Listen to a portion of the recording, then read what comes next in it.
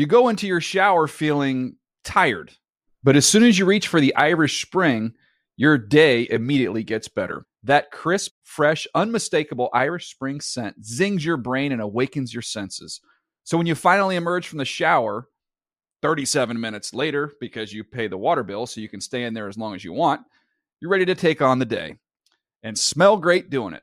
Irish Spring Body Wash and Bar Soap. Fresh, green, Irish. Shop now at a store near you.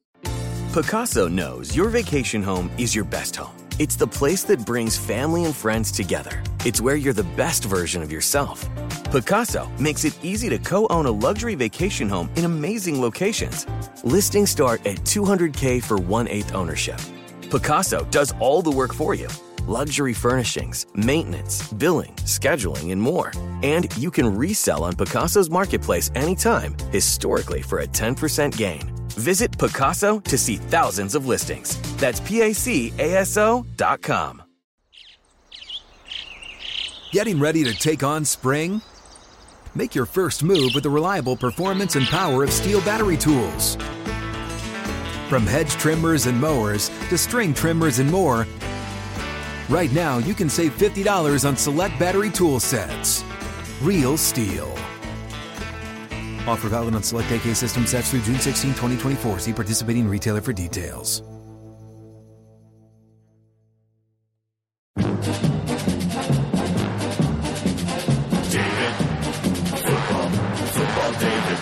The Dave Dameshek Football Program. Available on iTunes and at davedameshek.nfl.com. Now here's your host, Dave Dameshek.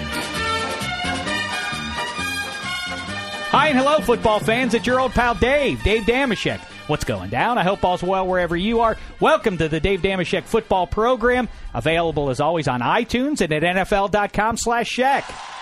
S-H-E-K, Shek.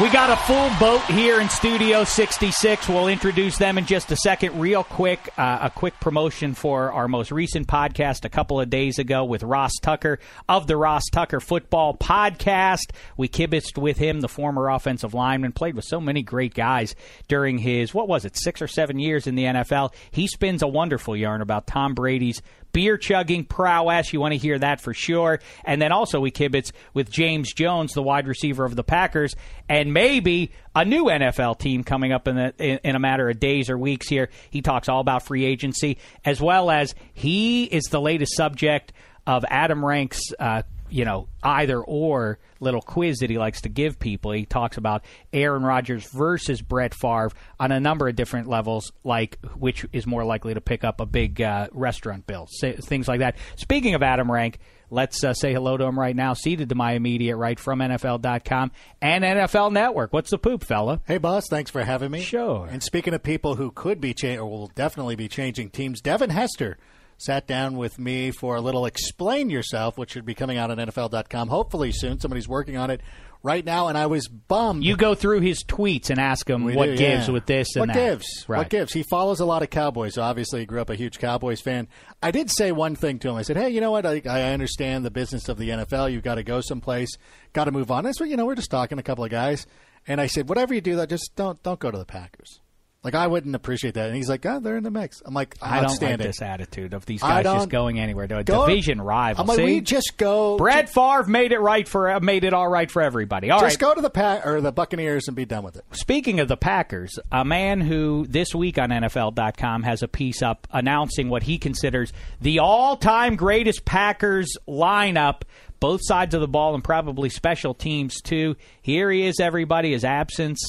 It's been too long from Studio 66 since his shadow found the door, and now he's back. It's Elliot Harrison. What's the poop with you, fella? I hate to tell you, Chris Jackie did not make the Packers all-time team. We're going to get into it. I want to kibitz with you about one thing, and in fact, Black Tie has a black list coming up in a little bit here. One issue, I saw some of your team. And you have Bart Starr ahead of Brett Favre and Aaron Rodgers. We'll get into it in a little bit here. I disagree with that. And also, rounding out the group here in 66, all the way from England, here he is, everybody. It's Handsome Hank. He's Handsome Hank, he's Handsome Hank, he's Handsome Hank.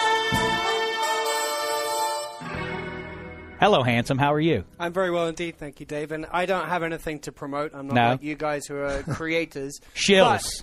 Well, no, I think of you guys as creators. But I want to tell you all about, obviously, free agency begins in a couple of days.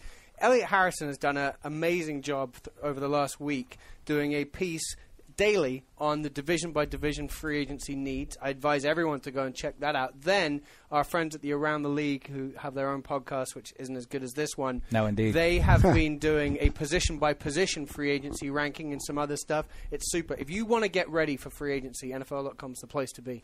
Oh, see, now everyone's a shill in here. Shill now. Terrific. I'll shill even more. I'm going to have some predictions on free agency coming this week. All right, if we're going to keep going, I'll go.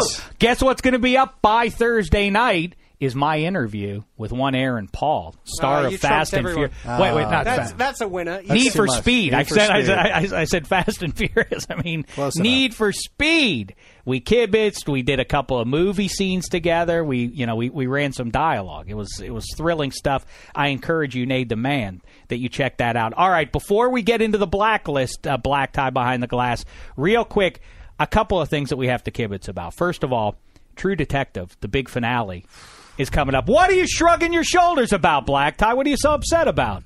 I just know you, and I've got a lot of tweets lately, people saying, please tell Damashek to stop with the True Detective. All right, we're going to push that to the end. We'll do that. Handsome and I will kibitz later about it. I did get an interesting Twitter question, though. You can find me at Damashek if you wish, from at Soundtrack716. If Damashek and Handsome Hank were in True Detective, which would be Hart, which is the Woody Harrelson character, and which one would be Rust Cole, Matthew McConaughey's character?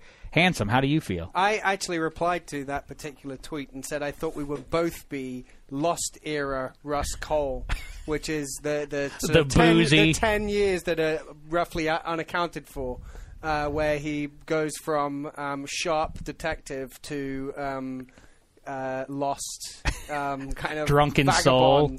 Drinks at 12 on his off day. Yeah. That's exactly. Oh, look who's been getting caught up. Episode 1, I'm picking up on a few things. What do you mean? What do you mean drinks at 12? At noon? At noon, yeah. What's wrong with that? Right. There's on nothing your wrong off with day. that. I embrace on your that. off day, I'm boozing by 10 because I got up at 9:45. Don't get fired, Rick.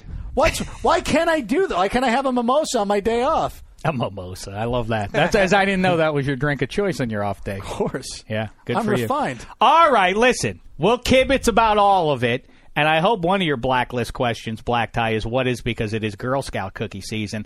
And I love to have the conversation annually. What's the best? Maybe that will find its way onto your blacklist. Thin Mints is the right answer, period. Honestly, I agree with that. The crunch of Thin Mints, it's a little bit disconcerting. That's why you go shortbread. What do you mean? There's something. Crunch of it. Do you ever bite into a Thin Mint? It's crunchy.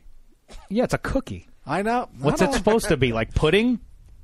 Yes, like pudding. I don't know. What do you want it to be? It's got a little crunch to it. Have you ever had a shortbread cookie? Now that's a proper, simple, the way a cookie should be. But you wouldn't get shortbread from Girl Scouts.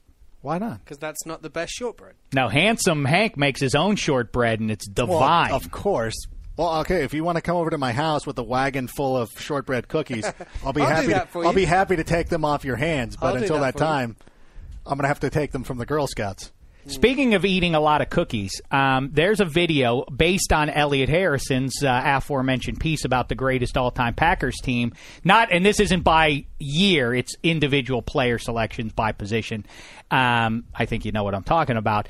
I dug up. I thought this seems familiar to me, and I went on NFL.com and I searched for it. I found the video that Rank and I did with Lindsey Rhodes, the former Miss Soto. I wasn't in that video. Rank and I did my all-time Steelers team. This is right in front of the Steelers and Packers Super Bowl 3 years ago. Right. I made my case for what the roster of the Steelers would look like. Rank did the Packers, and we debated who would win it. It's a 10-minute long video, and Rank is positively unrecognizable. And it's really, if you're glass half full or glass half empty, I say kudos to you, sir, because you look unrecognizable in a good way. Now, if you were thin like this back then, I wouldn't bring it up. Right. if you had let yourself go to that degree. I have no recollection of you looking like that. Maybe, you know what, Black Tie, let's put that on the blog page. Oh, jeez. I'm going to put that on the blog page. I'm going to put that up there. Before and after photo. I am. I'm going to put the whole video up. It's still interesting. It's not like many of the pieces have changed over the last 3 years, and we're basically talking about two of the all-time great teams. You went with Bart Starr. I feel I went with Bart Starr. You and Elliot Harrison park your cars on the same garage, and you're both wrong on that. It's ridiculous. Yes, in fact, yes, we'll get to it. We'll get to that in just a minute here. But anyway, so we'll put that video up. But yes, bottom line, Thin Mints is the way to go. As I said on the last podcast, Samoas are these new Tampa Bay Buccaneer uniforms. As you said on the last podcast. Can we move on? No, I'm saying it again in case people missed it.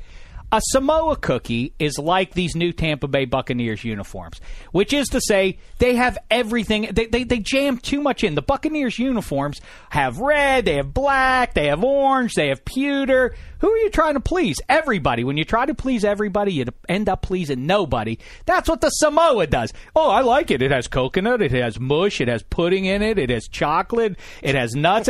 Yeah, what doesn't it have? Outside of some pepperoni, what are you lacking? Of course it tastes fine because you put everything into it. It's garbage. It's a garbage tactic. There's no finesse, and I poo-poo it, and I say get yourself a Thin Mint, and as I do every year, I'm going to give you this little bit of advice. Take yourself some Thin Mints, crush them up a little bit, add a little bit of vanilla ice cream. You've just stamped your ticket to Cloud 9. All right. Hey, now, Dave, one thing on that. Yes. Thin Mints, you know, that thin, that doesn't mean their diet. I think that might be why you've taken some of what Adam had lost. I know. I did earlier in the week on Total Access on NFL Network. I went out there with the handsome, the beautiful Dan Hellie. And, I mean, listen. He's a looker. Yeah, he's a looker. So, in sharp relief, there stood pot-bellied, pie-faced Damashek. It was humiliating. Thin Mint face. I better cut out the Thin Mints and a bunch of other things, too. I better. Mints, no too. mimosas at 10 a.m. for Damashek going forward here. All right, Black Tie, start it up. The Blacklist. Black Tie reads current events. The Blacklist. Damashek and Rank if they come in. The Blacklist. The Blacklist. All right, guys. Adrian Peterson sent out a tweet, and he goes, "At Michael Vick will make the Vikings instantly playoff contenders." That's not what he said. Is that what he said? If you're going to say it, if you're going to read the tweet, read it properly. No. Let's be nice. He spelled instantly wrong. Well, he did spell He wrote it wrong. intently. He said he write intently. Yeah. Michael Vick need would to make point the that out. Vikings intently a playoff team. I'm sorry. I'm sorry. I'm a Did they not snob. intend to make it before?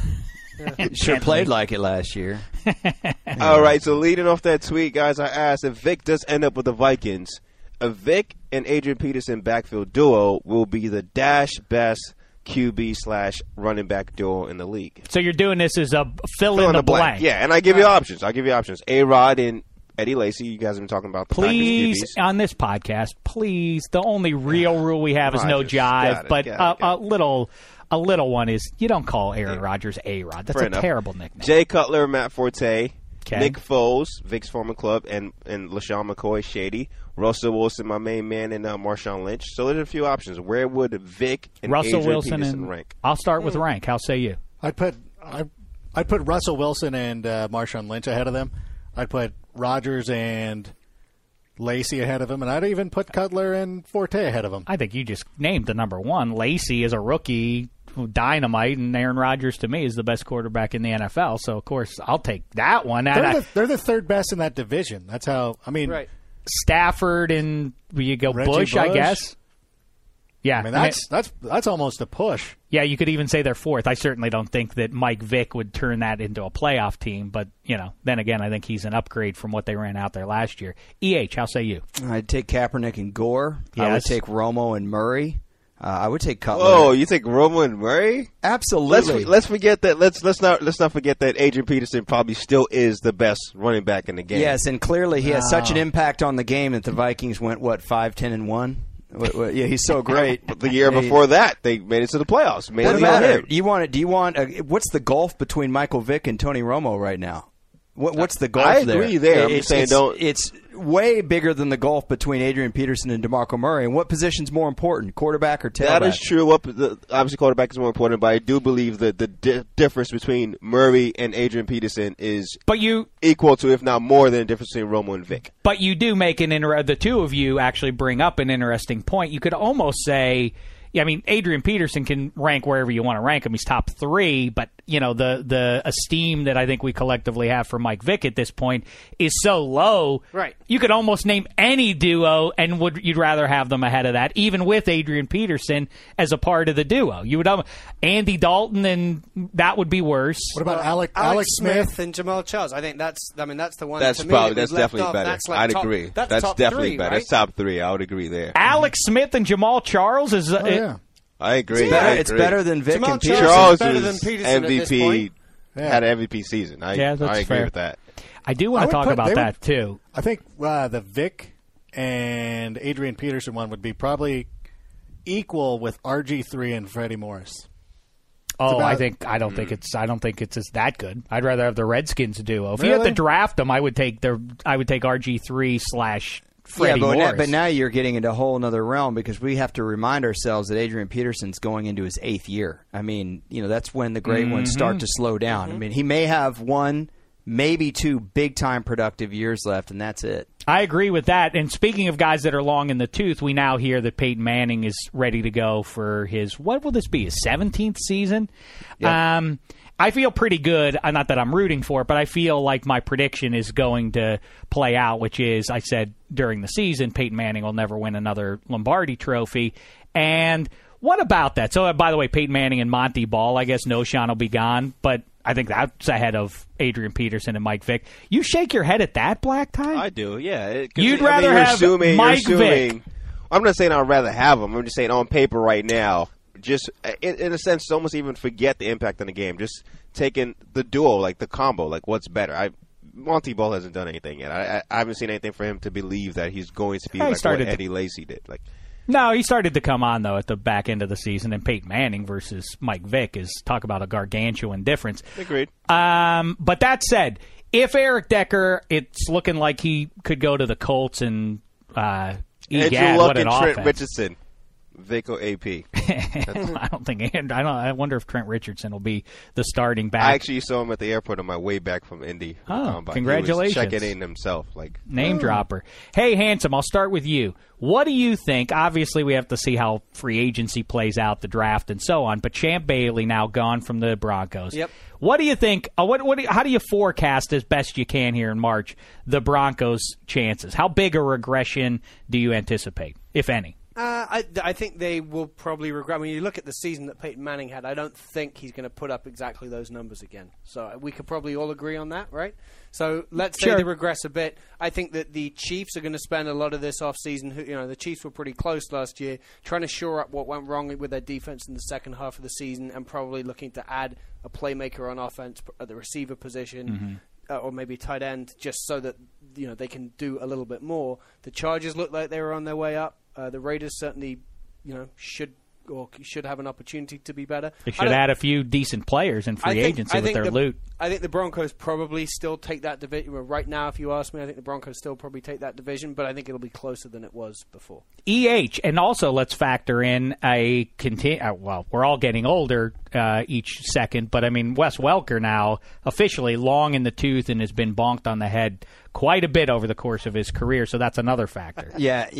This morning I was on AM with Clinton Portis, and I'm looking at him like I had to remind myself, wow, he was traded for Champ Bailey. I don't know about you guys. It's crazy to think, huh? It seems like forever ago that Clinton Portis was playing. We need more trades. Yeah, no, that was definitely an awesome trade a decade ago.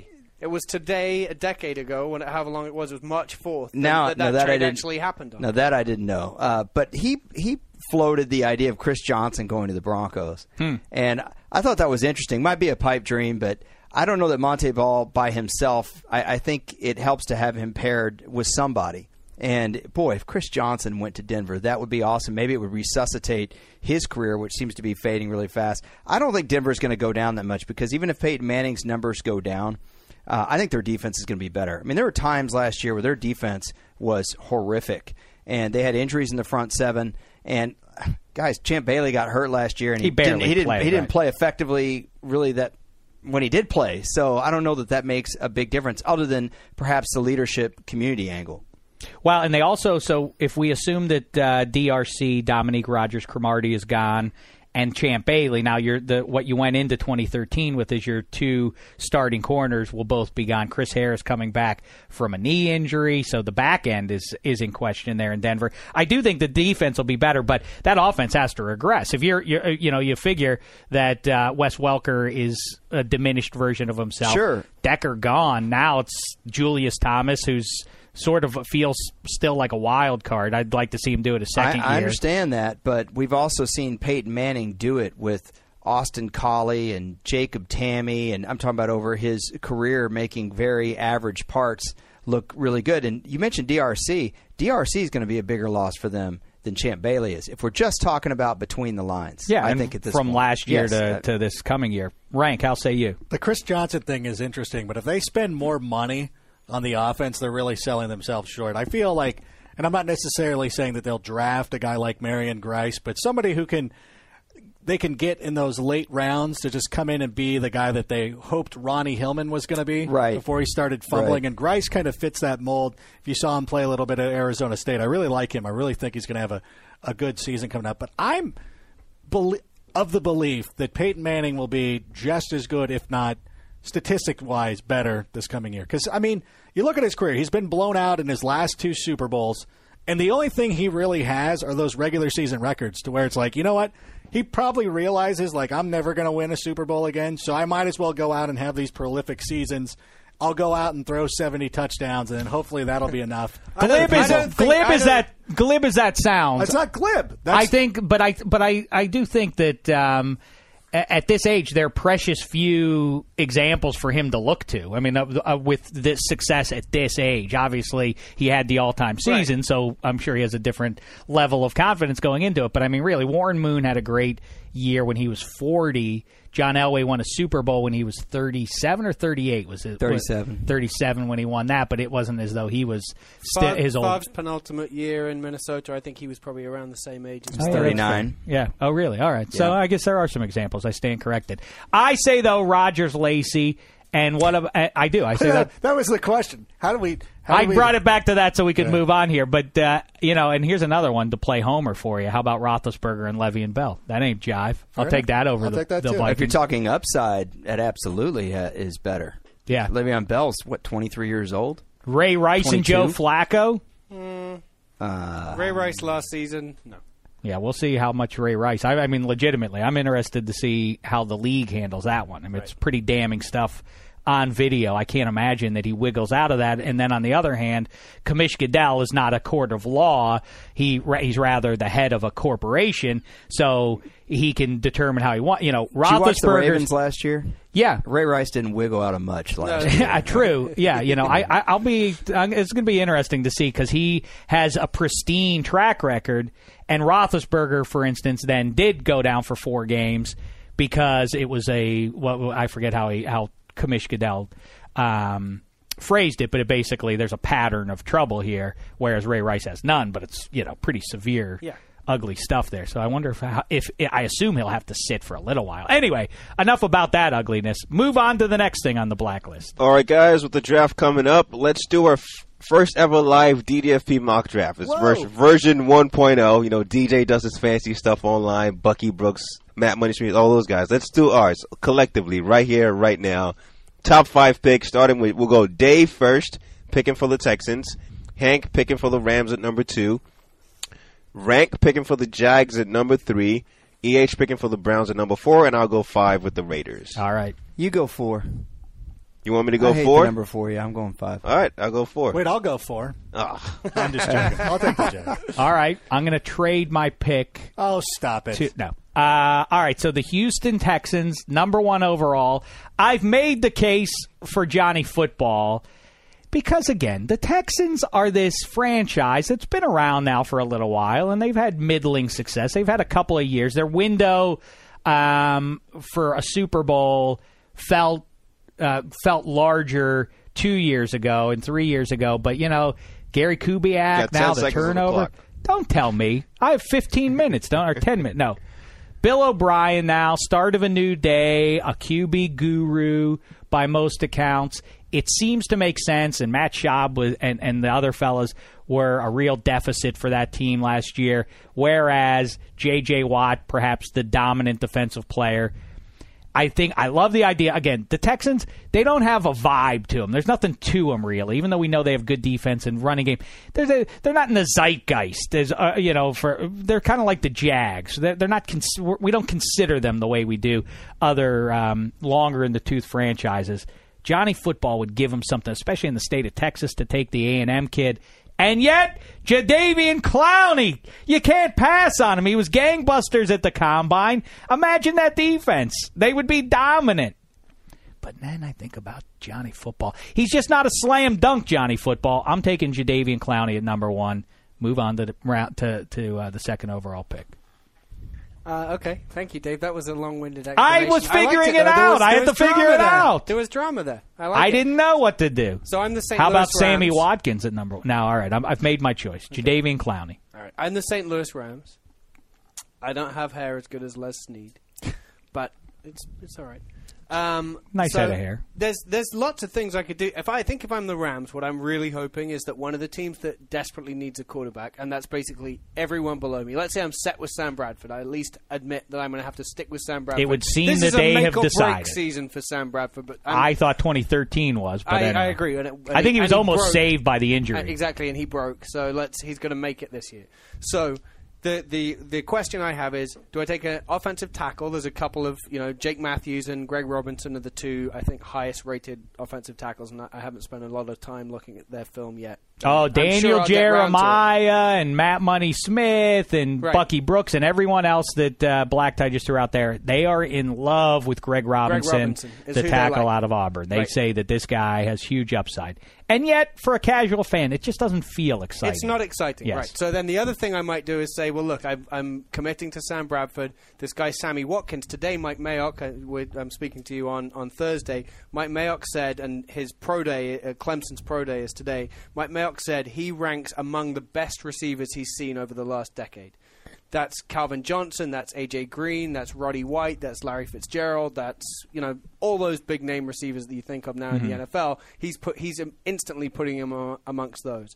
So if I really am into Sam Bradford that much, why wouldn't I pair him up with a guy that good? Remember what he did say about Tavon Austin. Not to say Tavon Austin cannot become what Mayock said last year, but Mayock, he did love Tavon Austin a bit much last year as well. No, but this is different. This is Tavon Austin was that sort of jitterbug. He can do all kinds of things. Percy Harvin what Mayock liked it was his Mayock liked his speed. No reason you can't have them both. Yeah, totally. Right. I agree. Yeah. So and that's nice. Yeah, how much better would Tavon Austin be when he's not seeing the top cover corner on the other team every week? And they still have Stedman Bailey on that team too. That's right. The problem with them is Schottenheimer. If Sammy Watkins goes there as a fantasy person, I hate that. Because that's going to be a great player. Well, Schottenheimer's not clever, but if he has a dominant number 1, it's hard to screw that up. It's hard to screw up. That's a bad throwing jump balls at the big guy. They've got some smaller receivers with a lot of speed, but they maybe don't have that big guy. And so then, Sammy Watkins. No, you go ahead. Well, no. So then, what I'm thinking is like I don't like this groupthink. Nobody helped me when I was making my pick. So my ideal world, I would be waiting for that trade if I'm the Rams, hoping that I can make. All right, a trade. but you don't get to do it. But let me talk. Let him talk. I'd be waiting for that trade because I think a team will trade up with me for a quarterback. That said, if I was able to trade down, I'd take an offensive tackle because there are 3 good ones in this draft. And then if I trade down 5 picks, I'm pretty sure I'm going to get one of those because these guys are all into offensive into quarterbacks rather. But because you're making me stick at this pick, I'm going to take Sammy Watkins. I don't care. Look, I've got Jake Long who can play left tackle. Yes, he's coming to the end of his career. He's breaking down, whatever else. But why am I going to draft another guy to play left tackle when I spent a bunch of money on a left tackle last year in free agency? Let's stick with Jake Long. Let's find a tackle a little later on. I think it may be a deep draft for tackles. We've got Sammy Watkins. How can we lose? Hey, and by the way, L.A. loves some flash and dash, so we're really going to embrace Sammy Watkins when the Rams return to Los Angeles. Sorry, long-winded way of saying I'm taking Sammy Watkins. I was just going to say, let's not forget when we start poo-pooing Austin or we bring up Stedman Bailey, wide receiver is the hardest position to adjust for a rookie player. I didn't poo-poo anyone. Well, no, but I mean, everyone was cuckoo for Cocoa Puffs over Eddie Lacy last year. What Keenan Allen did was far more special. Right. Because I can name a laundry list of guys that tore the NFL up in their rookie year as a running back. Try right now naming wide receivers that tore it up as rookies. Randy Moss, Terry Glenn was really solid as a rookie. A.J. Green. Chris Chambers. You know what's it's obviously I'm cherry picking the best example of what you're saying is people will go back and look at Jerry Rice's rookie season in total. You'll look at the numbers and say he had a pretty nice year. He had one monster Monday Night Football game against the Rams at the back end of the year that inflated his numbers. I think he caught 3 touchdowns or something. So he doesn't look that bad, but he had for the vast majority of his rookie season not even especially great. And that's with Joe Montana in his prime and all that, and he wasn't especially standout. Rank. Oh, no, wait. Not Rank. Yeah, you even made... No, it's Rank's up. I got Jacksonville. Oh, Rank. I'm sorry. Okay. And I'm number 4. Rank's 3, I'm 4. Okay, so with the third pick in the 2014 draft, the Jacksonville Jaguars select... Well, when you look at it, Khalil Mack is the guy that a lot of people, are, including our own Daniel Jeremiah, are projecting to go at that number 3 spot with the Jacksonville Jaguars. Gus Bradley, a defensive-minded guy, makes a lot of sense. It's a savvy football move, but I'm a little bit of a wild card, and I'm going to start thinking a little bit outside of the box. Khalil Mack, he played for Buffalo, and I understand his combine things have been great, but I'm throwing all that out the window because we're the Jacksonville Jaguars. We need to sell seats, we need to sell jerseys, and we need to be exciting. We're also going to be playing Houston twice a year. So I'm going to roll the dice on Johnny Football. I love it. And if he fails, you know what? That's a Johnny Football problem. That's not my fault. I picked the guy who won the Heisman Trophy and was great in college. If he doesn't win and he's terrible, fill the seats, fill those ugly uniforms, get some heat on the outside of the humidity of northern Florida. Get some real heat from the media here. Johnny Football, everybody will be excited. And by the way, Gus Bradley comes from Seattle, and this isn't a perfect apples-to-apples comparison, but we can assume Gus Bradley, the architect of those Seattle Seahawks' great defenses, helped shape what they turned into, being a champion in 2013. So we can figure he'll do the same with that defense, maybe sooner rather than later. In the meantime, who is the most like Johnny Football in the NFL? Russell Wilson. I know they're not identical either, but they run around, they run away from pressure. Their skill set is basically the same. Their body types are. I like that. I could see Gus Bradley thinking, "Hey, it worked up in Seattle. This basic premise will work down here too." Plus, you know what? That team could use some attitude. What a little bit of that swagger that Johnny Football is going to bring to them. Jacksonville needs that. Instead of answering questions about, is your quarterback afraid to take a shot, or does he hate it when guys get within 3 feet of him instead of having the Blaine Gabbert level questions? This guy's a tough guy. Yeah, I like that. Plus, you can go into Houston once a year. Yeah, that's fun, too. And they'll regret it. They'll be sick about it. Half the stands are wearing Johnny Football jerseys. Oh, that'd be great. I like that, too. All right, Black Tie, go ahead. Number 4, Cleveland Browns. For the Browns, interesting. I'm going for the Browns. A lot of rumors about firings here and there, but, just fits, I guess. But for me, I'm going to go with... That was an attempt at a joke? It was a joke, but it totally fell flat. And we're just going to move on like it didn't happen. Matter of fact, I'm just going to cut it out. You better not cut it out. All right, just moving on. So, Rank stole my pick. Definitely was going to go with Johnny Football. That's what happens in the draft. It is, yeah. But with that out the way, I'm going to roll the dice on the quarterback in free agency, and I'm going to go with who I think is potentially a very special player in this draft, Khalil Mack. The man looks built like a superhero. Like, he looks ready to go. He looks ready. His, physical prime, all that stuff. I can see him definitely being in the line of like a Patrick Willis, Luke Kuechly type player. So I feel like he's a sure bet. So I'm going Khalil Mack, make that defense even a lot stronger with Joe Hayden in the backfield, and roll the dice on a QB in free agency, maybe a Schaub or a Vic. Could I say? I mean, that's an interesting pick. I think that also. The Falcons a couple of years ago, now they had a terrible 2013 because Julio Jones got hurt, but it was an interesting double down that they did, and really sort of wrested control of the NFC to some degree by having Roddy White and Julio Jones and Tony Gonzalez. To draft into a position of strength, if you have Joe Hayden on one side and then Justin Gilbert, who was lights out at the combine, imagine that you would have that. Basically, if you're the Ravens, Steelers, or Bengals, and you look out at that Browns defense and say, well, where are we throwing the ball? Are we throwing it Hayden or Gilbert? That just sounds scary to me. And to dominate one phase, one element of one side of the ball would be hard for me to pass up. Yeah. It's sort of like, Jeremiah said the Browns should take Sammy Watkins, if he's available, to go along with Josh Gordon, because how are you going to handle that as a defense? Same thing on the other side. I agree with that, but I think it's easier to do that if you have your quarterback. And when the Falcons did that, they had Matt Ryan. If you're Cleveland and you're sitting there essentially with no Fair one, point. It's pretty difficult to say, let's double down on a position of strength and not address the big question mark. Yeah, they do have the 26th pick too. Don't forget, right. And they supposedly covet Derek Carr, right? But the Browns' defense is already kind of good as outside linebacker, really. But I guess they just lost to Quell Jackson, older veteran, but.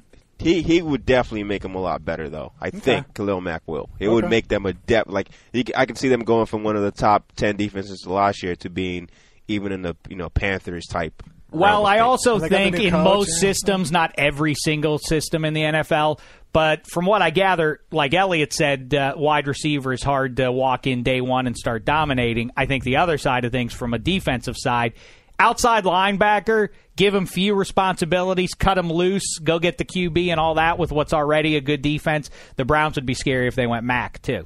All right, so there we go. Let's round it out. So we're just going 5 picks here. We're not doing a whole draft. Let's review. What did everybody pick? So Texans number 1 took Clowney. And then Watkins. Sammy Watkins to the Rams. To the Rams. Johnny Football to the Jags at 3. And at 4, Khalil Mack to the Browns. Okay, so at 5, I'm the Raiders. I've got $70 million in cap room. So Cincinnati is sitting there at 24, and they see that the Bucs and the Vikings are 7-8 with the quarterback that they could possibly have if they could just leapfrog them. So I swing a deal with Cincinnati to move 19 spots up in the first round. They send me Marvin Jones and Jermaine Gresham, so I can fill out two guys on my offense. Because they've got Tyler Eifert and they've got Sanu, okay? And then they give me a slew of picks and their 24th overall pick. I pick up Josh McCown. I outbid everybody in free agency. I get him.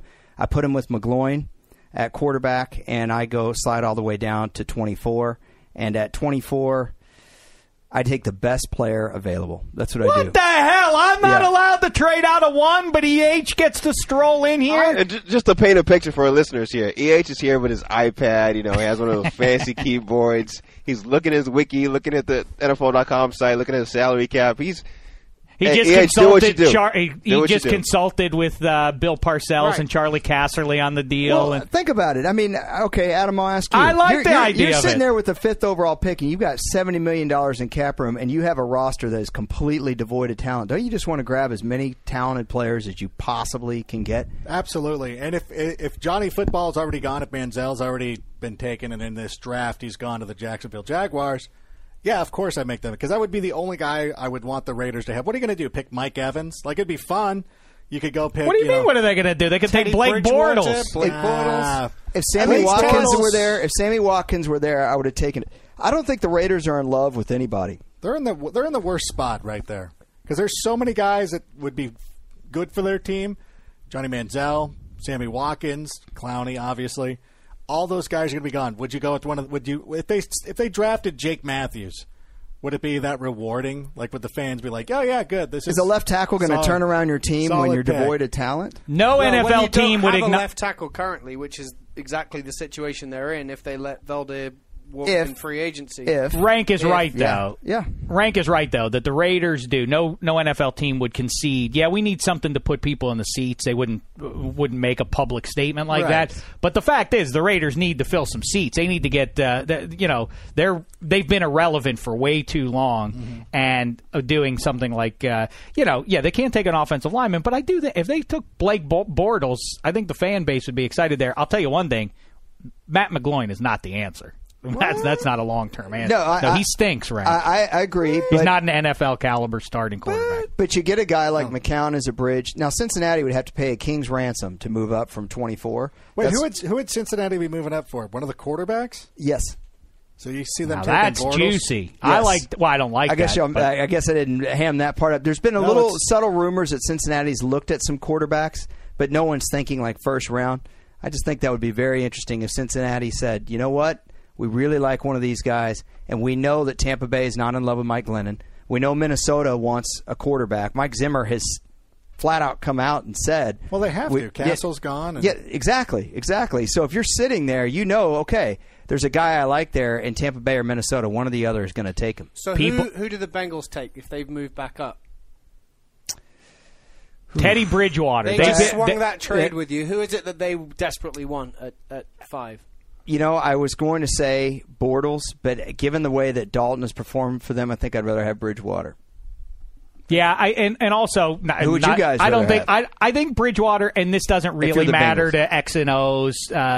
Has nothing to do with the strategy of it. But it would be interesting that from Louisville to Cincinnati, it's a good regional pick. People there have gotten a good long look at him. Big East football, as much as everybody in America. You think everybody in America is obsessed with Big East football? Well, you should go to the Midwest and hear how people in Ohio are buzzing them. Well, okay, they don't do that. But Teddy Bridgewater just the same. I was like, is that the case? I'm like, you really suckered me on that one. I'm like, okay. People that makes love sense. People love Big East football. People might. I don't know. You know what's interesting? I watch the Mountain West. So I can't really look down on anybody. Yes, no, you can't. All right, so is that the end of our five-team draft here? That is the end. Bridgewater to the Bengals in this scenario. Yeah, after EH's very complicated trade. Interesting. I like that. That's fun. Then the Falcons would get either Robinson or Matthews. So he ranks that guy who and they need Matthews. The Falcons need Matthews. I mean, wasn't it the last game they played the Panthers? Yeah. They got sacked like 8 times. And Robinson's fallen to them. I mean, they're going to be licking their chops at this point. It's funny, between 5 and 6, the Raiders are in the worst possible spot because one of the studs that they absolutely need will not get to them.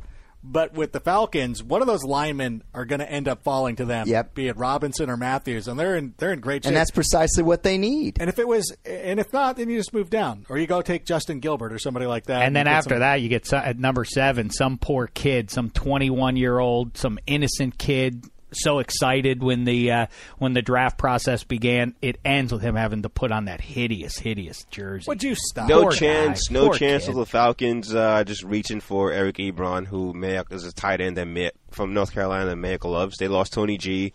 That offense works great with a athletic tight end, and no chance they do that. Both sides of their line have been bad for so long now. Even though they just about went to the Super Bowl 2 years ago, they have to do something about this. If Greg Robinson's still there's someone running to the podium to get to it's hand kind that of card over. Yeah, if they were in a position like the Texans were, the Texans are pretty much, they got one play. They can pretty much do whatever they want. They've got an embarrassment of riches because they have a pretty good team. They're not the worst team in the NFL talent-wise. Right. But the Falcons have definite needs on the line, and they have to take somebody.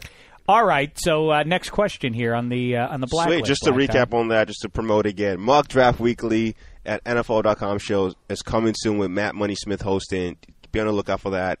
And they'll be doing a lot more mock drafts, I'm pretty sure. Or you could go to NFL.com/mock drafts and see all the ones that are up there right now. Boom. Awesome. All right, so the last question on the blacklist today, you guys were talking about Packers' the best quarterback in Packers history, and obviously you guys are going to get to that debate. But before that, which debate about the best player at a specific position in the franchise history is the most intriguing?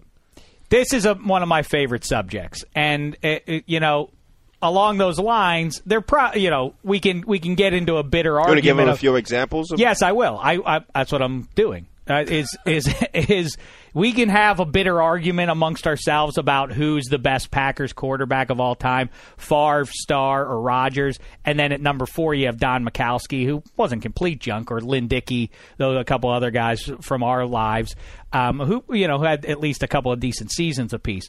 Anyway, the thing that occurs to me is, if you see the forest for the trees, how lucky are Packers fans that over the last half century, those are the quarterbacks they've gotten to watch. There are certain franchises, certain positions within certain franchises that are perennially cursed. That's a fun thing to talk about, too. Philadelphia Flyers goalies, for instance. Chicago Bears quarterbacks have traditionally not been terribly good. But now we're talking about the positive. The best position on one team. How do you even couch that? A franchise's good fortune at one position. Who has had the most? What franchise? Packers quarterbacks. I'll be a homer again, and I will say my hockey team, the Pittsburgh Penguins, they've had the embarrassment of all riches when it comes to great scoring forwards over the last 35 years. They've got Mario Lemieux, Jaromir Jagr, Ronnie Francis, Sidney Crosby, and Geno Malkin. If you made a list, if you even without Geno, I know you'll include him. If I said, get me a list of the top 25 forwards of the last 30 years in the NHL, that would be, those names would all show up on it, and they've all been on the Penguins. I'll throw that one out. Another obvious one, L.A. Lakers centers. You go Shaq, Wilt Chamberlain, Kareem, George Mikan. That's not L.A. Lakers. All right, Lakers centers. George Mikan and even Dwight Howard for 1 year. He was good. And Vlade Divac isn't terrible. No. I didn't say. I'm talking about he wasn't terrible. He wasn't a bum. He was He was an upper half center when he was with the Lakers. Was Vlade Divac. Anyway, so those are a few. Anybody else got some? You're missing one. If I was Shaq, you're a big soccer fan that you are. Come on. You're missing one. The Galaxy. Oh my gosh! No, or the other team. This is not one, and from the soccer league that I can't name. This is not one particular position. I want to see how many American soccer teams we can name. Do you know any, Handsome Hank? No. The Sounders, Seattle Sounders. There's something called the New York Devils. New York Red Bulls. Okay. Yes, I should have gotten that one. Aren't there? Is there still a team in L.A. called the? What are they? Chivas? Yes, yeah. I was going to say that. Chivas USA. Chivas USA. Is that sponsored I know by about the Booze? 5, and that's it. Come on. There's one which we is need more of something that. FC, like Kansas City FC or No, Kansas City. Real Salt Lake. Real Salt Lake City. You know who would be great for this? Salt Lake. Why? How pretentious. ATL podcast producer Zach Goldman, the gold standard, he would name off all Really? MLS I'm teams. sure he would. He's in deep into everything soccer. Like it's a weird thing in America because we typically are the best at every sport that we support. So that's why American soccer, they had Beckham for a while, but I understand it. He was long in the Is tooth. Beckham not in our World Cup team? No, it's not. But real quick, so was he like a captain or something for us? It's not a position, but Manchester United number 7 through the history. David Beckham was one of them. Eric Cantona, George Best, Brian Robson, Cristiano Ronaldo, and for my vote, I got to go with Cristiano Ronaldo for being the best ever. But the difference with that, and I don't want to talk about this because it's dull. But you can hand anyone the number 10 shirt. It's not like but it's like saying hey, we've got a great new defensive tackle. We love him so much here. Wear number 10. That doesn't make any sense. It's like a legendary. It's not a position. It's just so they happen to wear the same same American shirt. sports where you retire jerseys. In soccer, essentially, you hand that down to who you presume to be the next great. USC does that. 55. Yeah, USC does that with McGinnis, Seau. Well, that's a good one right there. Well, then I'll give you the best unintentional uniform legacy is the Lions number 20. Lynn Barney, Hall of Fame. Barry Sanders, Hall of Fame. And Billy Sims, who I think would have been in the Hall of Fame had he not had a knee injury. And that was completely unintentional. That's one of our favorite subjects here on the podcast is the greatness of Billy Sims and how history has forgotten him. Do you know somebody tweeted this to me and I found a little bit of support for it on the internet. Is that Barry Sanders chose the number 20 specifically? I've told you this story because somebody tweeted me and said that he did. Barry Sanders told this story to me, but somebody random whose name I don't know tweeted it to me. It must be true. It's on NFL.com. There's video of Barry Sanders telling me that Wayne Fontes insisted that he take number 20 to carry the legacy of Billy Sims going forward because Barry wanted number 21, which is what he wore at Oklahoma State. But he said, I grew up a fan of Billy Sims because his dad was a huge Oklahoma fan. In fact, his dad rooted for Oklahoma over his own son at Oklahoma State at that time. So it was something that he didn't want to do, but he was. Still it was given to don't- him. your story Still don't doesn't get him? check out. Okay, I don't know. But I got a couple other positions. All right. if I might. You may. Yankee center field. It's a great one. DiMaggio, Mickey. Bernie Williams. Bernie, well, no, that's legit. Ricky Henderson played left for He them, played right? left for them. But Okay. you go if you expand it to outfield. I played fast and loose with the Penguins thing because I said forward. I could just keep it to center, but anyway. Okay. But Well, then, if that's the case, then 8-year-old Adam would say Los Angeles Rams pass rushers. well, let me just say, if you expand it to just Yankees outfielders, then you also get Reggie Jackson, Right. You know, Oh, yeah. So they're outfielders. They're and stacked. Babe Ruth. Ooh, Rams pass rushers. That's a good one. Deacon Jones, Jack Youngblood, Kevin Green. That's a nice little and, trio. and Bob and- Quinn. and Rosie Greer. Right. I mean, dude. Bob Quinn, I don't know. I'm a big LA Rams fan. Chris I don't remember, Long. How about I don't remember him. You gave me a Really? When did he play? I think. I guess. I When do did he think play for the Los Angeles Rams? But I was going to say Bears linebackers.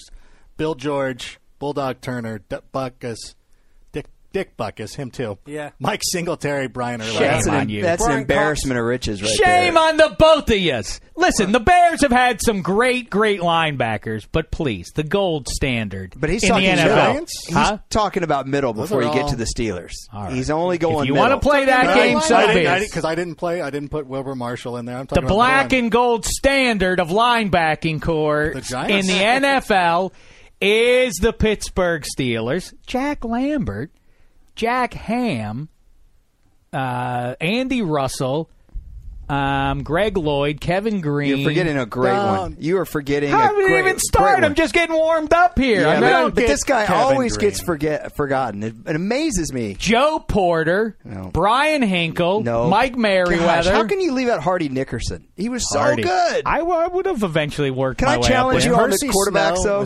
Was he a Steeler? Percy No. Snow, Kansas City. No, Chiefs, Kansas City. yeah. That's right. On the quarterbacks, I'm just throwing this out there, but so if because you had mentioned to me in the newsroom, you thought Green Bay had the best quarterback legacy ever. Just a couple of teams here: San Francisco, That's it. Well, now with John Kaepernick Brody, for real. John Brody, Steve Spurrier. Young, Steve Spurrier, right? Joe Montana, Colin Kaepernick, Dallas, Don Meredith. Well, Kaepernick Roger makes Staubach. them now Okay. a lot closer, if maybe not even jumping past the All right, Packers. Meredith, who Manning just broke a couple of his records. Meredith, Roger Staubach, Danny White, at least viable. Troy Aikman, Good that. Tony Romo. Yeah, that's- I mean, that's a pretty strong. And then the one team that you would be so easy to forget when Kurt Warner retires, the Rams are going to have had 3 Hall of Fame quarterbacks No. that were regular quarterbacks. I said this- Waterfield. You have Jim Everett had some nice years in No. L.A. Waterfield. Joe Namath. Oh, we're naming who. No, but we name Prime it. But, years? guys whose prime years were with the Rams. Jaworski. Who still holds the passing record? Norm Van Brocklin. Bingo. There you go. Los Angeles Rams. Warner's not part of that. Yeah, that's right. I've told him and Marshall Falk. I said when the team moves back, you're not welcome. You can go and celebrate with Indianapolis. You can celebrate with the Cardinals, but That's a fun debate, and I do think, Kaepernick makes them. EH, how about your Cowboys? You left off, well, first of all, Romo from your group of Cowboys quarterbacks, but no, he left. speaking of your Cowboys. I did leave Plur off. What Paul about McDonald? Paul McDonald for 1 year. Yes. EH? What about talk about uniform 88 for the Cowboys? Yeah, I guess I've always felt that was a little forced because they did that with Antonio Bryant. And it was what I think, Henry, you were talking about, Right. where with a jersey, whereas I felt like the Lions. Now I didn't know that story that you just told, but I felt like the Lions was more organic. And Lynn Barney is completely forgotten about. Probably Right, Hall of Fame guy. That's a cool thing. I like that. They should do that. There should be teams that should try to push that tradition. But then they want to retire the jersey, so you can't have it both ways. You either retire your great players' But jersey, practically, they're going to run out of numbers. The longer we get as a society of having professional sports, I mean, the Celtics have, I think, 3 numbers left from 0 to 99 at this point. I mean, they've retired everything. But what about the Seahawks legacy of 80s, And where then- they've had right. Steve Largent and Jerry And Rice? Jerry Rice. 2 Hall of Famers. Do you know what I found interesting was when we were at the Combine, I spent a long time looking into the rafters of Lucas Oil Field and the Colts Ring of Honor. And the Colts Ring of Honor is the least impressive Ring of Honor of all time. So I'll just give you some names. Bill Brooks, who was an adequate wide receiver for 6 years in Indianapolis, but I mean not like a guy that everyone was ever made a jaw-dropping play. Chris Hinton, who was, again, pretty good offensive lineman, but that came to them from that trade that they did with the Broncos when Elway went. Jim Harbaugh, who was there for 3 years. That one just blows my It's mind. just extraordinary. 3 years. It seems like forever, yeah. Tony Dungy makes sense. Marvin Harrison makes sense. Edge James makes sense, I guess. Eric Dickerson, another one where it's like not his prime years. Marshall Faulk, again, the same deal where you're like, yeah, okay, Marshall Faulk was a good player, but not in Indianapolis. Then there's, of course, the famous Colts 12th man. Never heard of them, but apparently they're in the rafters. Retired Get Texas A&M after them. And obviously Robert Irsay, the previous owner, the father of the current owner, put himself up there as well. But just a really undistinguished. I just was sitting there all day during the combine, looking at it, going, "What?"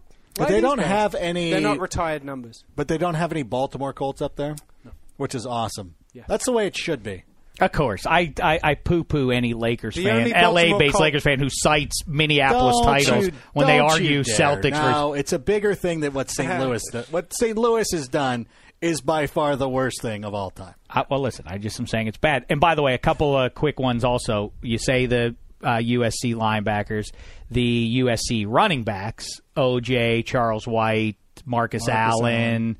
Mike Garrett won a Heisman Trophy. Reggie Bush won a Heisman Trophy, whether people wish to acknowledge that or not. He won it. Lendell White wasn't bad. I mean, so anyway, that's a great one. Of course, linebacker Penn State. That's a proud tradition there.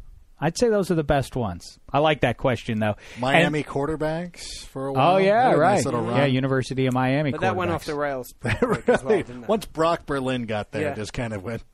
That was me. I know everybody saw that motion I was making, too, of them going off the cliff. Yeah. What about here's a quick question, a quick aside comes to us on Twitter from at FC Kendrick, a proud citizen of the Czech Republic, asks, two guys released this week, Champ Bailey and Devin Hester, hashtag Hall or Nothing.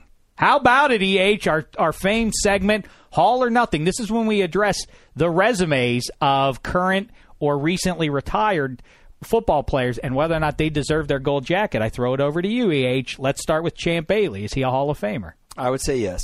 I think so, too. And based on this, it's that standard that Rod Woodson, when we first played this game here in 66, applied. Where do you rank him among his peers at the time? And he was, perennially one of the top two corners, I would say, until the last couple of years. So by that standard, yes. How that Handsome Hank rank, Champ, Hall, or nothing? I'm going to have a hard time with Champ Bailey. That's a no. Handsome? Yeah, there's a big jam coming in, Hall of Famers generally. If you look at some of the guys, Elliot did a great piece for NFL.com. I'm really plugging NFL.com today. And Elliot Harrison. And Elliot Harrison. He did you a great love him piece so for much, why don't you NFL.com. marry him? Maybe I will. All right. You're welcome to. You like to be best man? Elliot did a great piece where he looked Who at am the I Hall standing of Fame. by? Whose side of the wedding am I on, though? I don't think Dave cares. If you two get married, well, you're both handsome devils. Whichever way, you be a bridesmaid or a best man. It's up to you. All right. Elliot did a great piece on looking at the Hall of Fame classes for the next 10 years, guys whose careers may be coming up. I'm not sure whether he'd make it in, but there's a big jam coming. What about then Devin Hester? No way. EH.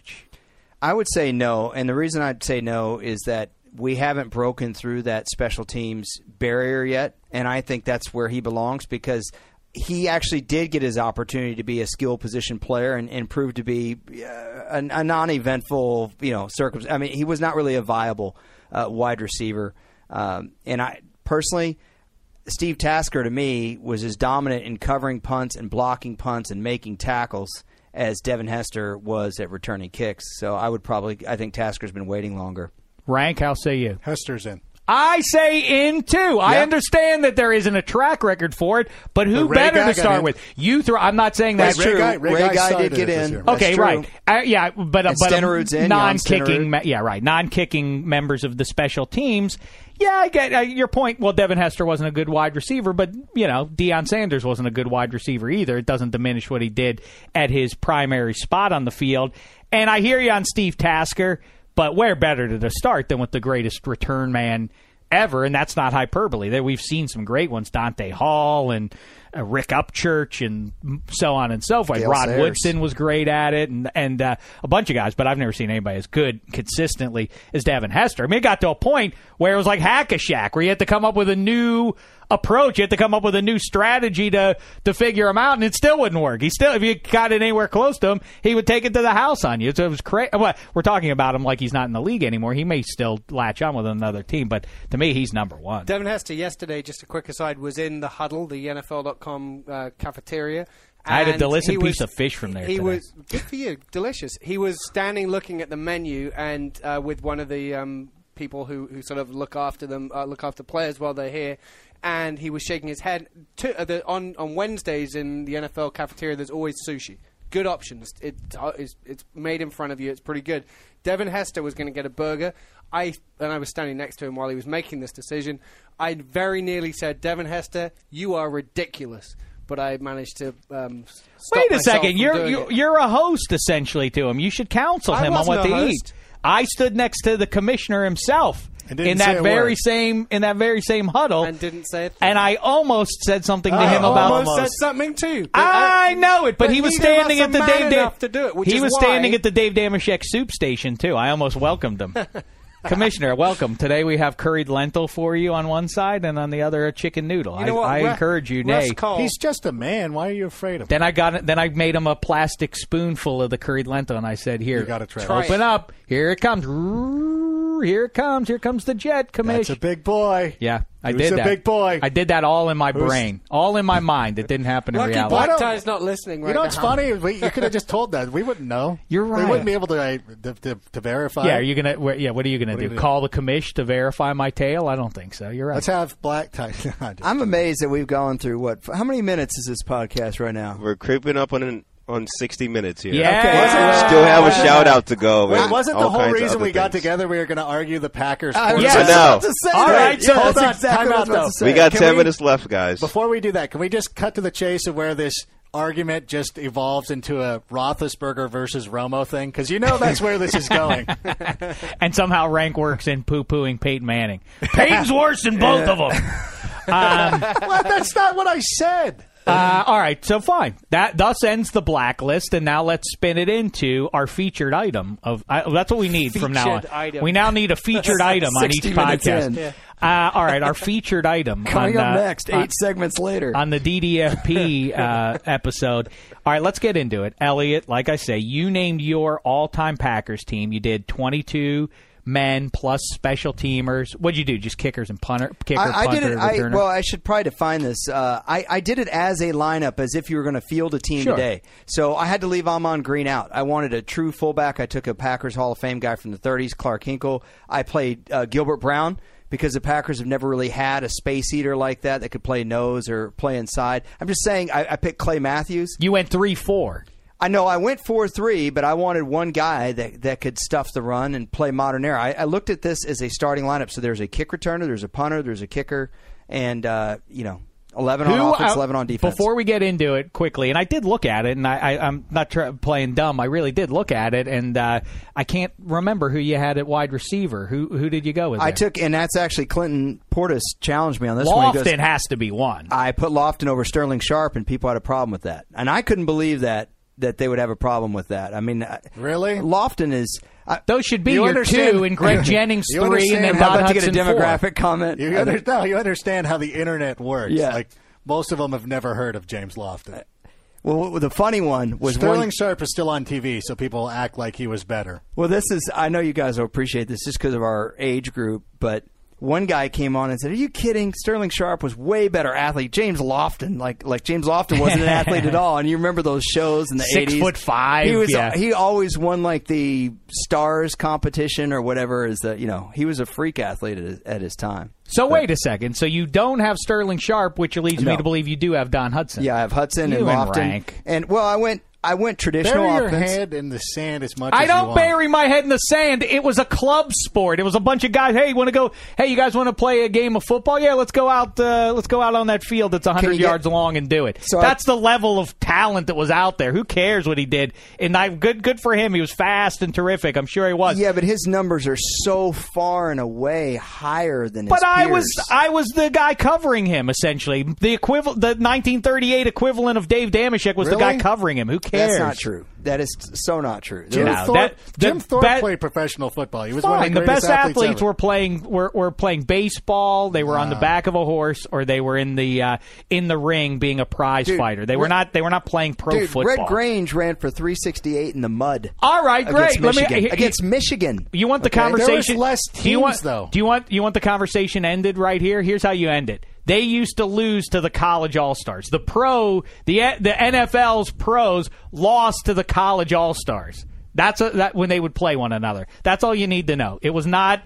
Listen, no one loves history. I mean, no one has more regard for tradition and old school and everything else. But when people hold up the NFL as though it was baseball in the 20s and 30s and 40s, it just wasn't. There's other reasons for that. First of all, back then, college players probably practiced a lot more than the pro players did together. So right, because it was a side gig, because it wasn't legit. That doesn't mean they weren't as good athletes. They just had a more organized team. So I don't totally buy that. But I have a little trivia question for you. So I went traditional offense. So Sterling Sharp didn't make it. I want to say this. It's like saying the 2014 heavyweight champ of the world, one of the 4 or 8 that they have right now, would he'd be as good as Muhammad Ali. He's a heavyweight champ. It's like, well, no, it's just the sport wasn't anything close to where it is in this era. Okay. It's the same thing, but reversed. Who was the Packers tight end? Your Packers tight end. This is a tough one. It would be Paul Kaufman. Very good. That's correct. You didn't want to go with Mark Chmura. No.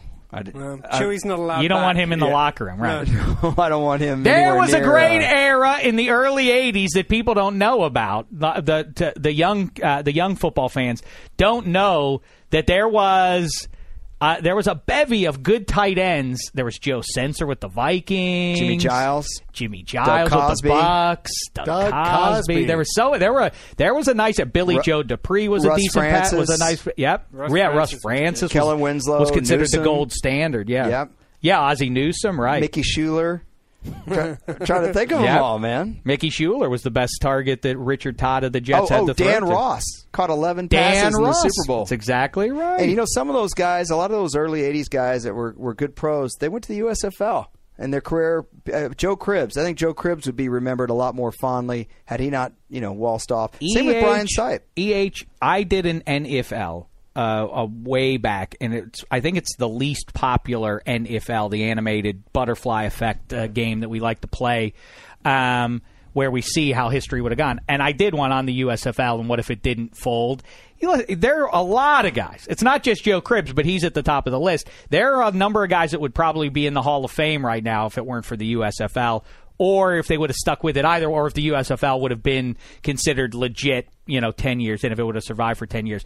But listen, you had Herschel Walker. I mean, no one was affected more by that. Yes. If the USFL doesn't exist, Herschel Walker maybe would be one of the top 5 running backs in history. He would have his best years. They played an 18-game schedule in the USFL, and he rushed for 2,000 yards. But he took, 2,400, like a running back, like a running back does, a feature back. It's not as though they were going running back by committee on the New Jersey Generals in the early '80s. He took a beating, So by the time he even got to the NFL, his best years probably were behind him, or at least he was at the tail end of his best years. Here's another guy, Kelvin Bryant of North Carolina, was a terrific, do everything, all-purpose type of back who would have flourished in the NFL if he would have had, his entire career spent there.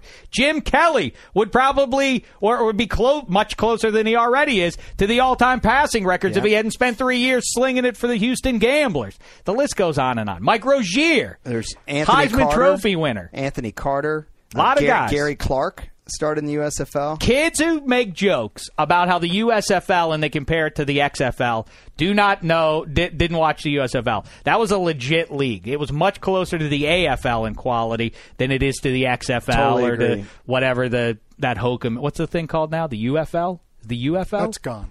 That's gone. All right, I don't see. Well, say it wasn't legit. All right, so let's now begin real quick. On the next episode of the DDFP. Here we go. EH, make your case. How do you dare put Bart Starr is great. 9-1 in the postseason. The all-time greatest winning percentage for in the playoffs for any quarterback ever. But all right, Bart Starr ahead of Brett Favre and Aaron Rodgers? How say you? Well, I mean, there's, of course, the winning aspect, but you already covered that. But if you look at some of the big games, I think one of the biggest games in Packers history was the '66 NFL Championship. They had to beat Dallas to play in the first Super Bowl, and everyone thought it was a foregone conclusion that Green Bay was just going to go to the Super Bowl and romp. Well, Bart Starr played great, and the fact is that Dallas team was as good as the Packers were, and we came to find out that Chiefs team was actually pretty darn good, too. They ended up romping in Super Bowl IV. Starr was outstanding. And to me, I've just seen too many Brett Favre without mistakes. his number one receiver in that Super Bowl against the Chiefs. That's what it's worth. But another great point. And the one thing throw about into a Starr, hungover old man, Max McGee. Right. Greatest player in NFL history. What I mean with Bart Starr, there's always this idea that all they ever did was hand off, and that's just not true. In that '66 championship game, he threw for 300 yards, and he was known for throwing on 3rd and 1. Because teams were so prepared for the Packers to run the football that he would go deep on 3rd and 1, and he was effective at it. And then the Ice Bowl, that was his idea. That was supposed to be a running play. He knew his tailback wasn't going to get any footing, so he kept it himself. And you could make the argument that the Ice Bowl is the greatest game ever. It may not be, but I think it certainly merits being in the top 5, and he made the big play in that game. Well, listen, I love his name, first of all. I mean, Bart Starr is a pretty cool name. Listen, I never watched him play a game. I've never seen him beginning to end play. And the one thing I will say is, though, it's easy for, if you're in a certain mindset, if you're 25 and younger and you just look at numbers and compare apples to apples, every quarterback is going to look bad pre-1990. Yeah, and even it's accelerated beyond that exponentially into the 21st century. You know, completion percentages were low 50s. You know, that was the average completion percentage for a good quarterback. They threw as many interceptions as touchdown passes. You got to throw the numbers out. I hate that phrase, but I mean, you really do when you're trying to assess quarterbacks. You can't say, that guy who played in 1972, look at it, they're putrid numbers. You know, a crazy statistic probably to a lot of people who don't pay attention to such things would be stunned to learn the first 300-yard game of Terry Bradshaw's entire career was against the Cowboys in 1979, January of 79. He came into the league in 70. What? They never had a 300-yard game? That's just the way it was back then. So is it better to take the numbers and compare it against his peers? Don't play that game with me because What do you mean? Because you can do what I know what you're doing about Don Hudson. I'm not doing anything. Because I'm telling you the sport was so fringy and irrelevant that who cares what he did against anybody. It's the same as if we said right now down in the newsroom, hey, let's go. Anybody want to play some 3-on-3? Yeah, well, one guy ends up being a ringer and is really good. That's the equivalent. It's basically like pickup. Is it? Yes, it's not the NFL in the 30s was just starting. In the 40s was just forming. It doesn't count until 1958. Who cares? Listen, good for Don Hudson. It was great. He's in the Hall of Fame, but please, let's not try to compare it like it's the equivalent sport on any level. I know there's some nuance in my point. I know that What if I told I'm you saying it about the quarterbacks in the 60s, 70s, 80s versus what follows. But, I mean, the 30s and 40s, come on. What if I told Handsome you that- Hank, you're upset? No. Are you bored? I'm not bored. I'm just the original debate has now gone off topic to one we've had multiple times before. He did find a way to get a Steelers quarterback Yes. involved in the Woo! conversation. I did it. Don't challenge me. I'll rise to the occasion. All right. So, Bart Starr, how say you, Handsome Hank? Who do you think is the best Packers QB? I'm going to take your point that we can leave numbers out of this because Brett Favre obviously has the numbers, and no point in me saying that. We all know that fact. What I'm going to tell you is that this is a guy who started every game from 92 to 08 in, or sorry, 05, no, 08 in Green Bay. This is a guy who turned that team around. They were horrible during the 80s, as we all know. Again, and Don Majkowski came in and sort of made it look nice, but Brett Favre turned that team around. He led them to, I think, 11 playoffs. Almost consecutively. I think they had one. Dominated that division. Dominated that division all the way through that time. He was a 3-time MVP. He won them a Super Bowl, a long time removed from their Super Bowl 1 and 2. 30 years later, he's winning them a Super Bowl. And he's a guy that, yes, if you put aside all of the retirement stuff, and I think that's how we remember him because it's the most recent memory we have of Brett Favre, if he had cut himself off at the point that he cut himself off, and just gone away, we wouldn't be having this debate. As good as Aaron Rodgers is right now, he's a work in progress. And Aaron Rodgers may only end up with one Super Bowl win as well himself. We wouldn't be having this debate. It's all predicated on the fact that Brett Favre kind of irritated every NFL fan, and certainly Packers fans, at the end of his career by deciding to retire, then not retiring, and then kind of messing around at the end. I agree with you, and I think this would be a much simpler argument in favor of Brett Favre if only they would have beaten the Broncos in that second straight Super Bowl. They come out of the gate, he throws a touchdown pass, does Favre to Freeman, I think, or was it Robert Brooks right at the start of that Broncos game? It looked like, they're going to house him because they were supposed to win that game. Yeah, but even that game is part of the reason why I didn't take Favre. You remember the last play of that game? He just kind of took the lollygag back, just flicked the ball, and I think it was Mobley, knocked it down. It just looked like no sense of urgency. No, I'm just out there winging it. Listen, I like the out there winging it. It's fun to watch. Sometimes Romo's driven me nuts there. That way I brought a Cowboys quarterback in. It's done. But you want to see that Tom Brady, we're going to lose over my dead body kind of attention to detail. And I didn't see that in that Super Bowl from Brett Favre. Right, but I don't want to get into semantics here because we're talking about the greatest quarterback and we don't know what we're basing greatest on. But part of the reason that he's so beloved to Packers fans is that he would get himself in those situations, get the team in those situations, and provide incredible value for money for Packers fans because he'd dig you back out of that situation as well. And so when you talk about greatest, like a glowing memory of a guy, Brett Favre, he did some of those things that you have to kick yourself for, but for every one of those, there were probably 2 or 3 where he's like, oh my God, he just delivered us this incredible victory because he dug the hole himself. Right. There's a mystique there that is earned, and the relationship with the fans and the whole the grass field and Lambeau and all that. And for what that's worth, however much you can impart that into the conversation. I wonder too if he didn't retire, of course, because he retires and then thinks better of it, and by then Thompson and McCarthy say, "Sorry, we've left. Sure, we're going with Aaron Rodgers now." Wonder if he hadn't, would they have just let Rodgers rot another season or maybe even 2 in favor of Brett Favre? Because I agree with you that our perception is, and Brett Favre is one of those guys out of self-interest who says, oh, I don't care about what you say about my legacy. My legacy is what I say it is. No, I think what we're going to remember you for, maybe in 40 years, people just look back at the records and hail you without objection. But I do think we all kind of look at Brett Favre, and that's what you think of now, is that the Vikings crap and the Jets stuff is even worse. All that stuff. But it also does obscure kind of what EH is getting at. It was a long stretch there. After that Broncos Super Bowl, he was getting into that sort of, dare I say, that Peyton Manning area of perennially delivering the playoffs, and then once there, coming up short and throwing the decisive bad ball that knocked him out of the playoffs. And he was doing that a lot. Yes. You took the Peyton Manning bashing that you said I was going to delve into. So I want to ask you, Adam. I want to ask you, Adam. So Dave mentioned what would you say would be a good stat line for a 1960s era quarterback? Like today's Aaron Rodgers would do what in the 60s? Today's Aaron Rodgers would throw for about 268 and possibly 2 touchdowns. Okay, completion. So same number of interceptions. What would his completion percentage be? Like around 50, maybe around 50. Okay. He'd complete 11 of 20. All right, and if he threw 2 touchdowns, he'd throw at least 1 interception, if not 2. Probably 2. Okay.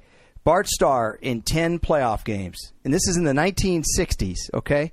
61% completion, 15 touchdowns, 3 interceptions. That's a 5-to-1 ratio in 104 quarterback rating. 104 passer rating in the 60s would be like 130 now. Yeah, he holds the all-time. He still holds the all-time, unless Peyton Manning broke it or something, but he holds the all-time record for postseason passer rating.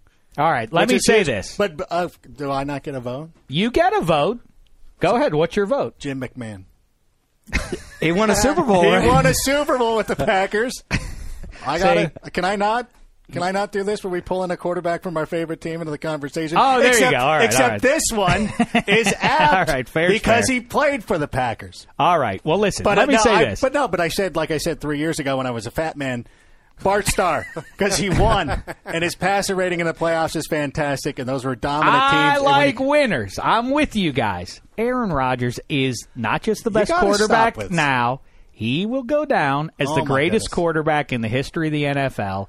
Listen, fellas. Do you not think he's going to start like he's won that one Super Bowl and he won it early and everybody just assumed he was going to win multiples, but now he's in that range. No, I've been saying this since well before he won that Super Bowl. It's not as though I decided it after the fact, but he's getting in that dangerous territory of throwing away. Aaron Rodgers now has Listen, that was that playoff game against the Giants was very telling. Like that's one that wasn't his. You can't put that one on him. You can't put the loss against the Giants when they were 15-1 on Aaron Rodgers. Don't go Manning fanboy. And no. You see, now you're starting to get into that territory where absolutely it's always somebody else's fault. The pass catchers drop ball after ball. Plus Akeem Nicks catches a fluky whatever Hail Mary. It counts. Wait a minute. The Giants put it to him. That was not a close game. The Giants at Green Bay, I mean, it was one of those games that looked like it might be close. It was one of those fluke kind of games where you have a Hail Mary and you had these crazy broken plays and you had tons of drop passes out there. Aaron Rodgers was the only guy playing that day for the Packers. He was under severe pressure. You could say the same thing about the Super Bowl where Shard Mendenhall's fumble and Ryan Clark barely missing on it. I mean, the Steelers could have won that. Steelers could have won that Super Bowl. How so do you it goes juggle both your ways. fandom of the Steelers and your apparent secret fandom of the Packers? I make no sense. Especially during that game. Because you love Dom Capers. That's the answer. That's exactly right. It goes back. There were some roots. No, first of all, I love A.J. Hawk. But secondly, I love Aaron Rodgers. Until this year with Eddie Lacy, James Starks was the feature back. I mean, this is a team with zero running game, and so he carried the load literally. Brett Favre had all those great running backs. Amon Green was good for a while, but Amon Green is close, comes up short of the Hall of Fame, but was a very good runner for a half dozen years with the Packers at least, not to mention Dorsey Levens. Travis Jervey. All right. They weren't all good, but they were better than what Rodgers had. Rodgers has the best, for what it's worth. This doesn't mean Joe Montana didn't have the best arm in the world and a lot of great quarterbacks, but for what it's worth, Aaron Rodgers has the single best arm in NFL history. Way. I've talked to a lot of people about this. No way. Who's got a better whip? Joe Namath, bar none. Forget it. I mean, all you have to do is see some of the films before his knees were completely shot. His footwork. All right. Even Bill Walsh, who had Montana and had Steve Young, said that Joe Namath was unparalleled. All right, best arms. Best pure arms. First of all, I mean, in an era where you have Joe Flacco and Colin Kaepernick and Matt Stafford and Jay Cutler, I've talked to lots of NFL players about this. Defensive backs and quarterbacks who see it all. Mm-hmm. They all say it's Aaron Rodgers. There's something different about. There's something different about. You said all time. All right, Elway, Bradshaw, Brett Favre, Marino, Brett Favre. When you Rodgers consider, is right there. When you consider release, I think Marino, because Marino would get the ball out faster. All right, Marino's close, but let me tell you something. The ability to pull I've never seen it with my eyeballs, and this is the pure observation, anecdote from someone who doesn't operate on the minutia of the X's and O's as deeply as, let's say, you do, or Elliot and coaches and everything else.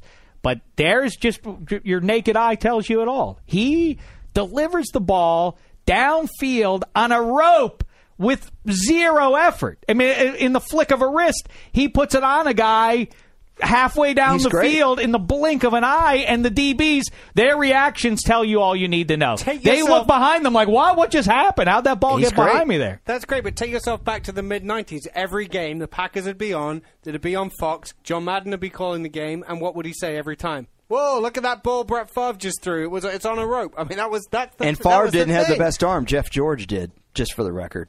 In that era. That's interesting. All right, maybe it's a little bit of hyperbole. Say he has the best arm, but I do think the combination of like you say, Namath, Marino, Rodgers, in terms of combined release, the quickness of release, and then the pure throwing. The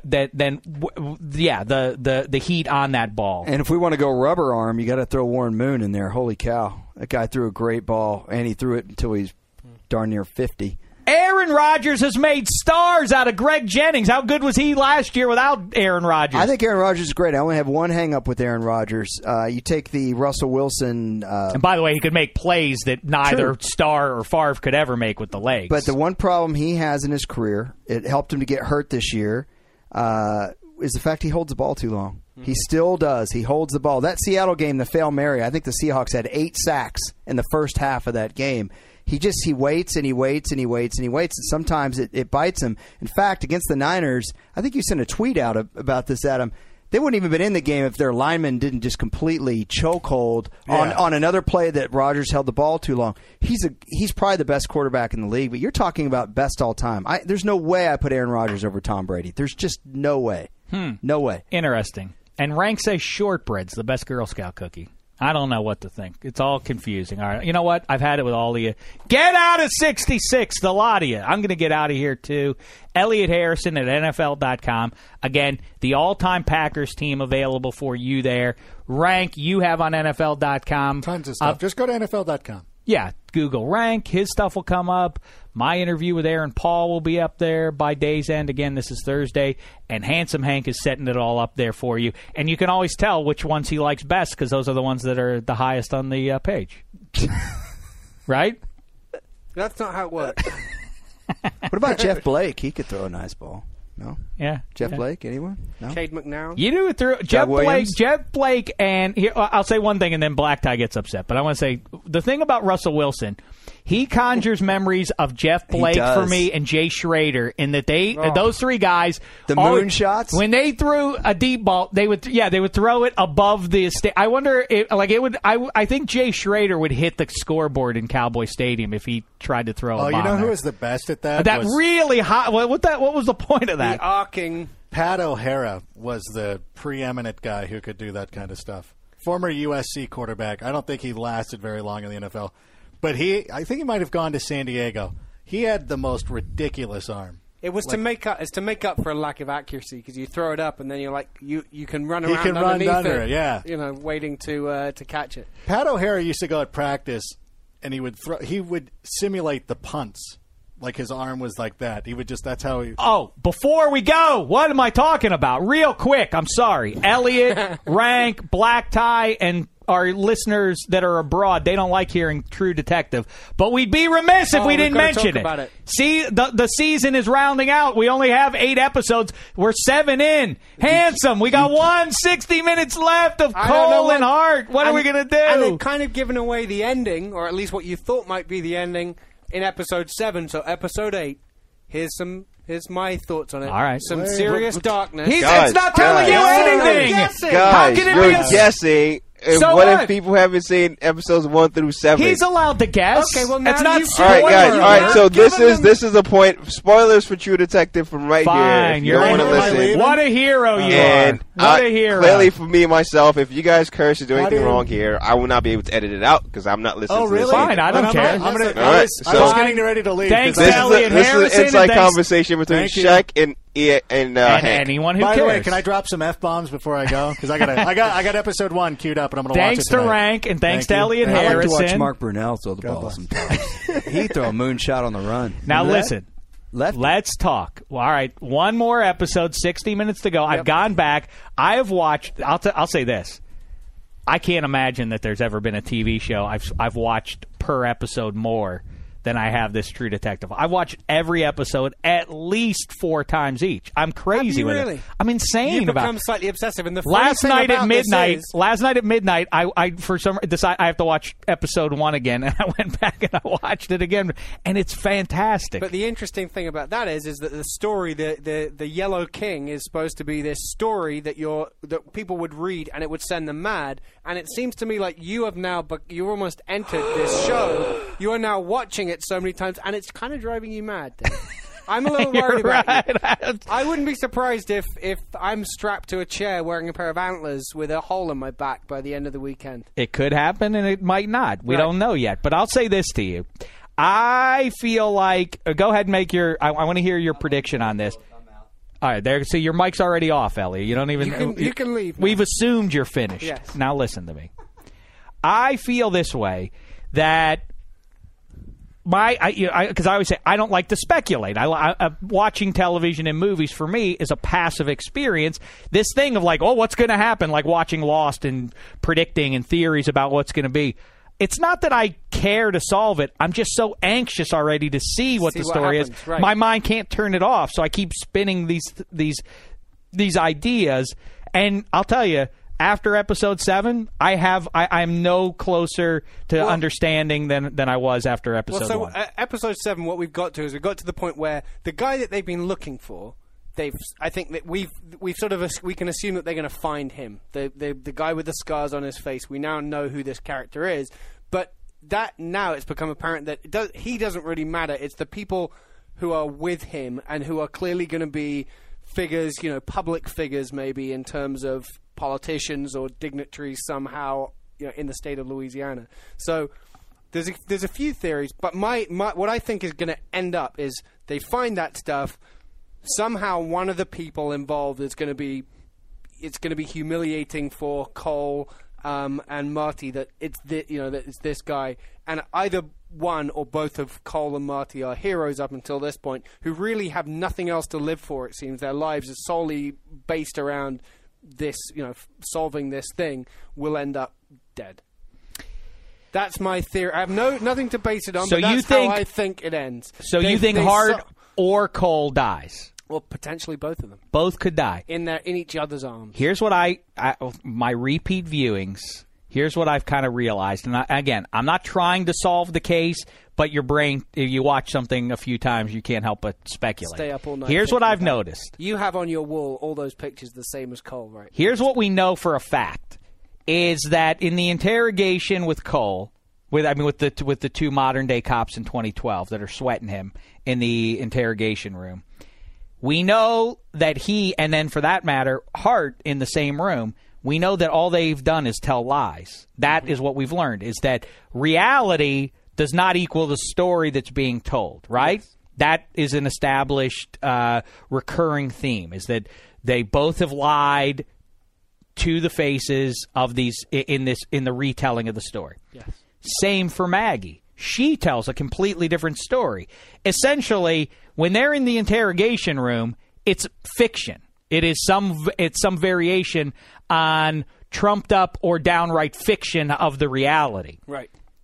Episode 1, Cole sits in there and tells those 2 cops about the fact that he had a child once, but the child died. And it's the birthday. It was the kid's birthday. The day in episode 1, when they find the prostitute with the antlers in her head, it's the same day as his child's birthday. And he references that 3 or 4 or 5 times over the course of the first episode. This has to play a factor. I don't know you how. Think that she is somehow somehow this is a thing, that his dead child is somehow, I don't know why, I don't know in what form, but that is my promise to you. There's one girl that went missing that we know the grandparent existed, but the mother and father sort of went missing. Mm-hmm. And of course, we don't know who the mother of Cole's kid was. So in theory, perhaps his daughter that got ran over, maybe it's not ran over in terms of a car running someone over, maybe run over by... If you assume that whatever he has told those interrogators in episode 1 is a lie in the way he sets it up, because that's all we've seen since, is lies told to those 2 interrogators, then that must also be a lie. Well, the other thing that is interesting, that's a very good point. The other thing that's interesting is that the you remember it started again. If you've just watched episode 1, you'll recall that it starts with whoever the killer was, in a silhouetted, putting the dead girl by the tree and then lighting a fire. It's exactly and it's right. Never explained why would you, because that would draw attention. The opening shot of the series, right, is what Handsome Hank just described. Is a shadowy figure, doing what you assume is that. So why would he light that fire? Because that fire is going to mean that people are going to, if we can assume that not only has this guy done this once, but it's been done multiple times, and yet they haven't discovered any other bodies. We just know about missing children and missing women. Why would they light the fire? Clearly, it was so that the body would be found, or in the knowledge that body would be found. So maybe, just maybe, it was on purpose. Maybe someone wanted them to find that body. Maybe it was to draw attention to what was going on, as opposed to being a mystery by itself, being a single crime. Oh, it's and then your brain gets sucked into, and just to review episode 7, when Cole takes Hart into his little storage thing, and I'm not sure. What do you think happens in the video, the black and white video of the little girl? I think I don't know, bad things. Murder and well, yes, and murder, sexual assault. I think sexual assault after the murder. Yeah, that's the reaction. That was the pretty reaction. Grim. But he does say, for what it's worth, anybody who ascribes to the notion that maybe Hart has something to do with all this, which I don't, because it just wouldn't. It's too at this point. It wouldn't be a pleasing. They ending have to not. This. Yes, it would be be a clever ending right. to this. Whole That's thing. exactly right. They have not earned it, as they say in the writing business. It's not been earned that Hart could be revealed as the guy who was the evil genius behind all this. But they do say, Cole says to Hart, if you wouldn't have shot Reggie Ledoux in the head, we would know. Black Tie just got a spoiler. He didn't do it, Black Tie. I just was making that up. If you shot Reggie Ledoux, then you wouldn't have. Then we would have known all this stuff all along. Right. Maybe he had an ulterior motive than just anger. To silence him. Yes. Maybe he wanted to silence him. I mean, I feel bad now. I really do feel bad that Black Tie behind the glass just had that little tidbit spoiled. You knew that was coming. That is past the spoiler alert. That's his date. That's his exactly own right, Black Tie. You did this one to yourself. You asked for this. All right, he's mad now, so we're gonna go. All right. That'll do it for this week's worth of podcasting. Thanks to Elliot Harrison. Thanks to Adam Rank. Go back and dig up Ross Tucker and James Jones podcast. Also, be on the lookout for that Aaron Paul stuff. I hope you enjoy that, and I hope you enjoy your weekend. We'll be back on the other side of the weekend to get really into hot and heavy. We'll get into free agency. That's going to be fun. In the meantime, thanks so much, football fans. It's been a thin slice of heaven.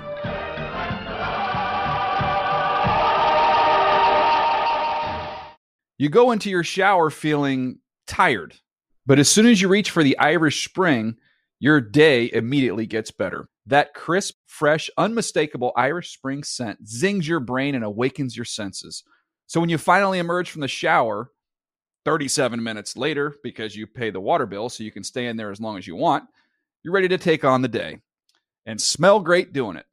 Irish Spring Body Wash and Bar Soap. Fresh, green, Irish. Shop now at a store near you. Getting ready to take on spring? Make your first move with the reliable performance and power of Steel battery tools. From hedge trimmers and mowers to string trimmers and more, right now you can save $50 on select battery tool sets. Real Steel. Offer valid on select AK system sets through June 16, 2024. See participating retailer for details. Open a limited-time 11-month certificate at Kemba Financial Credit Union. At 5.25% APY, it's more than triple the national average, plus it's a safe and secure way to grow your money. Visit your local branch or kemba.org/cb for details. Offer expires May 31st, 2024. APY equals annual percentage yield. Restrictions apply. $500 minimum and $250,000 maximum deposit. Advantage status required. Comparison based on bank rate average. Federally insured by NCUA.